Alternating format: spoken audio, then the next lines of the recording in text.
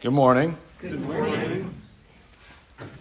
If you have your Bible, we're going to be in Haggai chapter 2. Before I read verses 6 through 9, let me pray one more time. Our Father, we thank you for the privilege of gathering together in this place Sunday by Sunday. We thank you for the encouragement that's found in being in the company of your people after days and days of feeling like we're little dimly burning wicks in a lost and dying world. We praise you and magnify you for the great blessing of getting to come here and be reminded that, oh yeah, we're not the only ones that believe these things. We thank you for your provision and your protection for each of us, for our families, for your care over every moment of our lives. We thank you for the victory that we know is coming experientially, that we have already in the gospel spiritually. And we pray that this morning as we look into your word, even though it's in the Old Testament and even though it's narrative and even though it may seem disconnected from our reality here in Springfield, we ask that you would help us to understand that you really, really do love us and you really, really are interested in us. And you really, really do promise that you're going to look after us and take care of all that we need so that we might have life eternally. And finally, Holy Spirit, we pray that you would help us be with the thoughts in our minds and the inclinations of our hearts, and be with my mouth this morning so that what we do here is true and brings glory to you. And we ask for this in Jesus' name. God's people said, Amen. Haggai chapter 2, beginning at verse 6. For thus says the Lord of hosts, yet once more in a little while I will shake the heavens and the earth and the sea and the dry land, and I will shake all nations so that the treasures of all nations shall come in, and I will fill this house with glory, says the Lord of hosts. The silver is mine and the gold is mine, declares the Lord of hosts. The latter glory of this house shall be greater than the former, says the Lord of hosts. And in this place I will give peace, declares the Lord of hosts. 3 weeks ago when we started Haggai, we noticed basically three things. Number one, we looked at the historical context and understood that what's happening here is the people who had been exiled into Babylonian captivity had now, with the overthrow of the Babylonians by the Persians, the Jews had been sent back to Judah, to Jerusalem, to begin a rebuilding work on the temple and on the city. Shortly after that work began, a threat emerged in the form of a king who replaced Cyrus. And I argued a little bit that I don't think it was Artaxerxes, even though that's the name that the Bible uses. I think it's a little bit of a translation misnomer because Artaxerxes didn't come until 480-something BC, and we're still in like 560, 550. So some other king takes over in Persia, and the enemies of the work going on in Jerusalem to the north send word to this king in Persia and say, if you let these Jews build this temple, they're going to begin to rebel. And so the then king in Persia writes back and says, stop the work, however you have to do it, even if by force. So the work which had begun on the temple comes abruptly to an end. I think I said something along the lines of, it's not unreasonable for us to be providentially hindered from even the gospel work from time to time. I don't know what all God is doing when he hinders the gospel work, but I know historically there have been seasons where he has. The problem that we have, and the reason that the message of Haggai exists, is because after the threat had passed and there was no reason to stop the work anymore, it had simply never restarted. So Haggai comes out of kind of nowhere, and he begins to preach these messages to the people. The application that I made was, if we compare our situation here at Springfield to the situation of the Jews in Jerusalem in 525, 526 BC, there's some, without spiritualizing the text, there's some application that we can make. We could say of Springfield that a work started here 10 years ago, and it has gone on in fits and starts. There have been people that have come and gone. There have been pastors that have come and gone. And what happens when you're in a situation where things kind of almost start and keep almost starting is you begin to get just start weary. Like you're over it. You don't want to start anymore. You're done starting.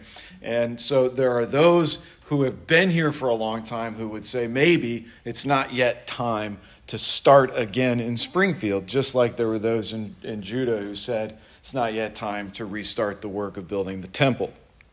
I get it. Many of us are beat up and wore out. We would like to take some time and put some resources and energy into something else. And Haggai, the response to that attitude from God is this. He tells the people, you know what? Before you decide what the times are, why don't you consider your own ways? So we ask the questions, how's your marriage? How's your home life? How are your finances? How is your walk with God? And the way to figure out your walk with God, in one sense, is to look at the evidences in your life that you're walking with God.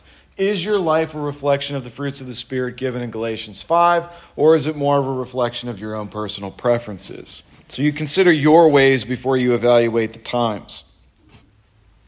Then we considered our ways as it applies to church life. So the three things, just so that we're clear. If you've been trying to take notes for 3 weeks and you're like, I still don't know what the three things are because he never says them because he doesn't look at his notes. First, the historical context.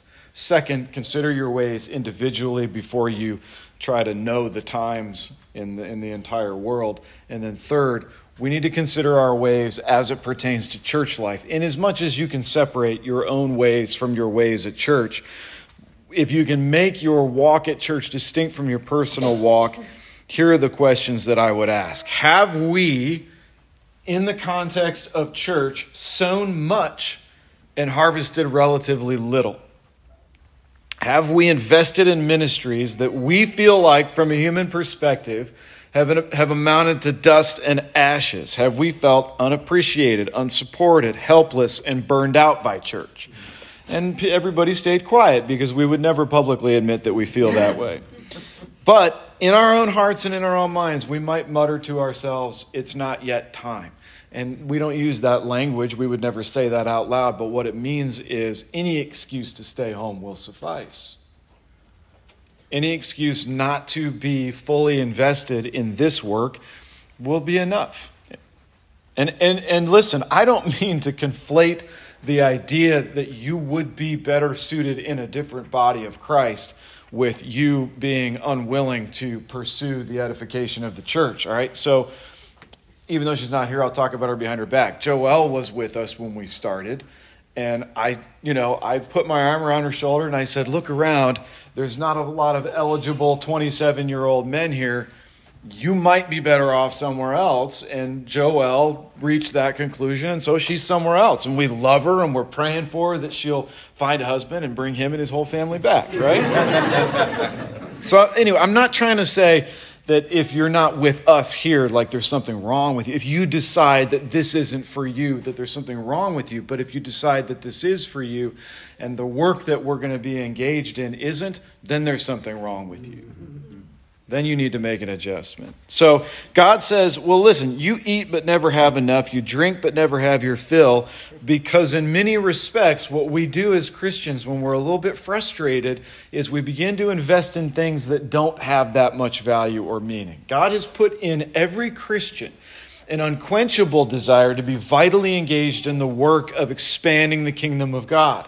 And he gives with that a corresponding energy and talent and giftedness. When we take the energy and the talents and the gifts and pour them into other things that don't really satisfy, we even lose the excitement and joy of those things. So I said, even your hobbies might begin to be sort of meaningless to you because you can't fill up a spiritual desire with a worldly thing. It just doesn't work.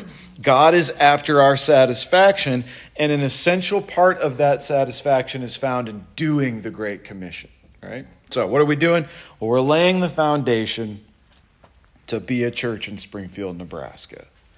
So we're trying to deal with all of the potential pitfalls ahead of time, which is impossible, but we're going to make the effort by looking at Haggai. The critical piece that I said we need to begin with, if we're going to plant a church in Springfield, which there's already one here, I get it. Understand my heart. I'm saying like we're going to kind of reboot, right? Maybe replant is the word I should use. But the critical piece that we need is this. If you have a spirit which is disillusioned, a heart that's broken, a mindset that has become miserly, and a mouth that says it's not yet time, what you need to do is consider your ways, consider what might need to change, and lay those things at the feet of God. And ask him to help you suss out what your priorities should be. 2 weeks ago, I can't tell how long I've been, well, whatever. 2 weeks ago, we looked at the second half of chapter 1 and saw that in our context, since we don't believe that the temple sacrificial system is still standing, while we do believe in building the church of God, we're not talking first and foremost about a physical building. What we're talking about is, as Peter puts it in 1 Peter 2, building up with living stones the body of Christ. That's the primary mission of the church. So if we're not after a physical building, we have to be comprised then of people who've come to believe the gospel of Jesus Christ, right? So I, leaning heavily on verbiage that I stole from Mike Crawford in Baltimore, said we need to be about the business of doing 4 things. Number 1, we have to draw to Jesus. Individually and then corporately, we must be trying to pursue Christ, which means we're constantly turning from the things of the world, from the lusts of the heart, the lust of the eyes, and the boastful pride of life, towards an embrace, a full embrace of Jesus Christ for ourselves individually. All of us have to be doing that. I got to quit smoking. Just joking. Second, we then have to develop in community, which means we're going to spur one another on in the pursuit of Jesus Christ and in love and good deeds. This community has to be cultivating an open-heartedness with one another, a care for one another, a watching over one another, so that this is a family, right? We develop this community from the point where there's 3 or 4 different cliques of people that know each other to the point where this is one body with one shepherd, not me. The shepherd is Jesus, right? Third, we will eventually deploy to the community. So we practice being hospitable, loving one another, weeping with those who weep, rejoicing with those who rejoice, greeting each other with a hug here where it's safe. And then when we deploy to the culture, we're a little bit better at inviting people to church, at saying hello when somebody shows up to visit, at entering in with the lost and dying world without becoming part of the lost and dying world. We'll deploy to the culture. We won't be marinated in it and absorbed by it, but we will be in it. And then fourth, I said, in so doing, we'll display the glory of God. So those are the D's, right? Draw to Jesus, develop in community, deploy to culture, display the glory of God. Drawing to Jesus is the instinct of every believer. So that's the easy one. Right? If you're a Christian, you want to draw to Jesus. You almost don't have to be told to draw to Jesus. Duh. Of course you're drawing to Jesus. The pitfall here is there are always people at church every Sunday who are not drawing to Jesus because they don't know him. And my concern is you can't really start a church full of unbelievers. It doesn't work. A failure to draw to Jesus with a fairly high degree of consistency and discipline will lead to an unhealthy preoccupation with yourself. Amen? Like even Christians have seasons where we're a little too into us. And we have to repent and turn and redeem the time as best we can. Now, an unbeliever in the midst of the congregation of God is not capable of repenting, turning, and working more diligently at drawing to Jesus because they don't know him. So what happens is when you begin to constitute a church and you take the Unitarian universal approach and just say everybody's welcome and everybody can serve and everybody can teach and everybody can participate in Lord's Supper, is you build the church with dead stones that don't work. And a church built with corpses isn't functional. So they're not going to develop in community because you've got living people and you've got dead people. So what am I suggesting? That we need to root out all the people that don't know Jesus and kick them out? No. I'm suggesting that there has to be some kind of gate for membership. And the gate is you got to know Christ. Amen. You must know him. If we embrace everybody for membership, what we'll have is a church that's not developing in community. And the way you know that is you'll see high turnover, lazy preaching, a distinct lack of prayer, and generally a small handful of people who are doing all the work. We don't want that. We can't afford that. We don't have room for that. Right? So I'm chastising you. I'm not saying let's target the lost for destruction. I'm saying you had better make sure, so far as you're able, that you are working out your own salvation with fear and trembling.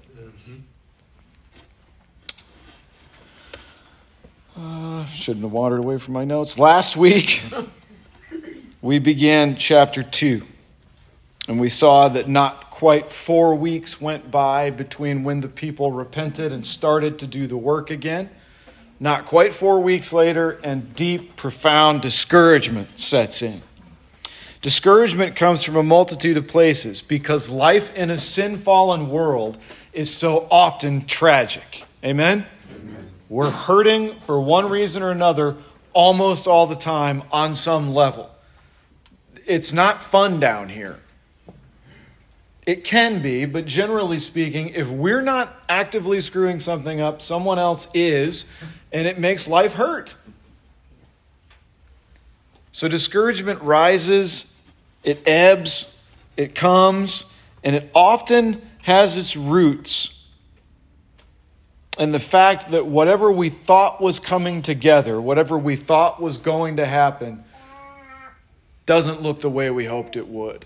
Doesn't turn out the way we were hoping it would. And the way that I illustrated this last week was I said when you're 6 and you're building the fort out of blankets and cushions, you get to that last step, which is to, put the roof on the entryway and the blanket doesn't quite reach or the tape won't stick to the wall. Or like when you're little, there's little disappointments. When you're 16, you're not, you're disappointed with how your relationships turn out, I think, for the most part. When you're 16. When you're 26, it's the fort you're trying to build with drywall and 2x4s.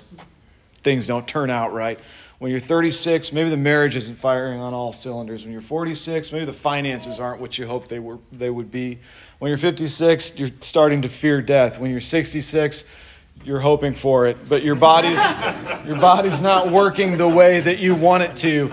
And when you're 76, you've got all this experience and all this wisdom looking back on a generation of idiots who, if you only had their energy, you could make so much better use of it than them. So there's just disappointment in every season of life. It's a little bit discouraging. So I asked us to face honestly our emotional condition. Of course, we're beat up. Of course, we have a hard time gathering the enthusiasm to be fully engaged in this process. Half the time when I'm driving to church, I'll be honest, I'm thinking about work tomorrow. I know, I get it. We all get it, right? There's things always like looming on the horizon that we've got to deal with. When we get here, what greets us is a ramshackle little building with a parking lot that looks like it's out of Mad Max. I'm not trying to be unkind. That's what, you come over that hill, it's like, wow. I love it. It's precious to me, but I get what it looks like. A bar in Springfield seems like an odd place to try to plant a church. The approach is a little bit discouraging.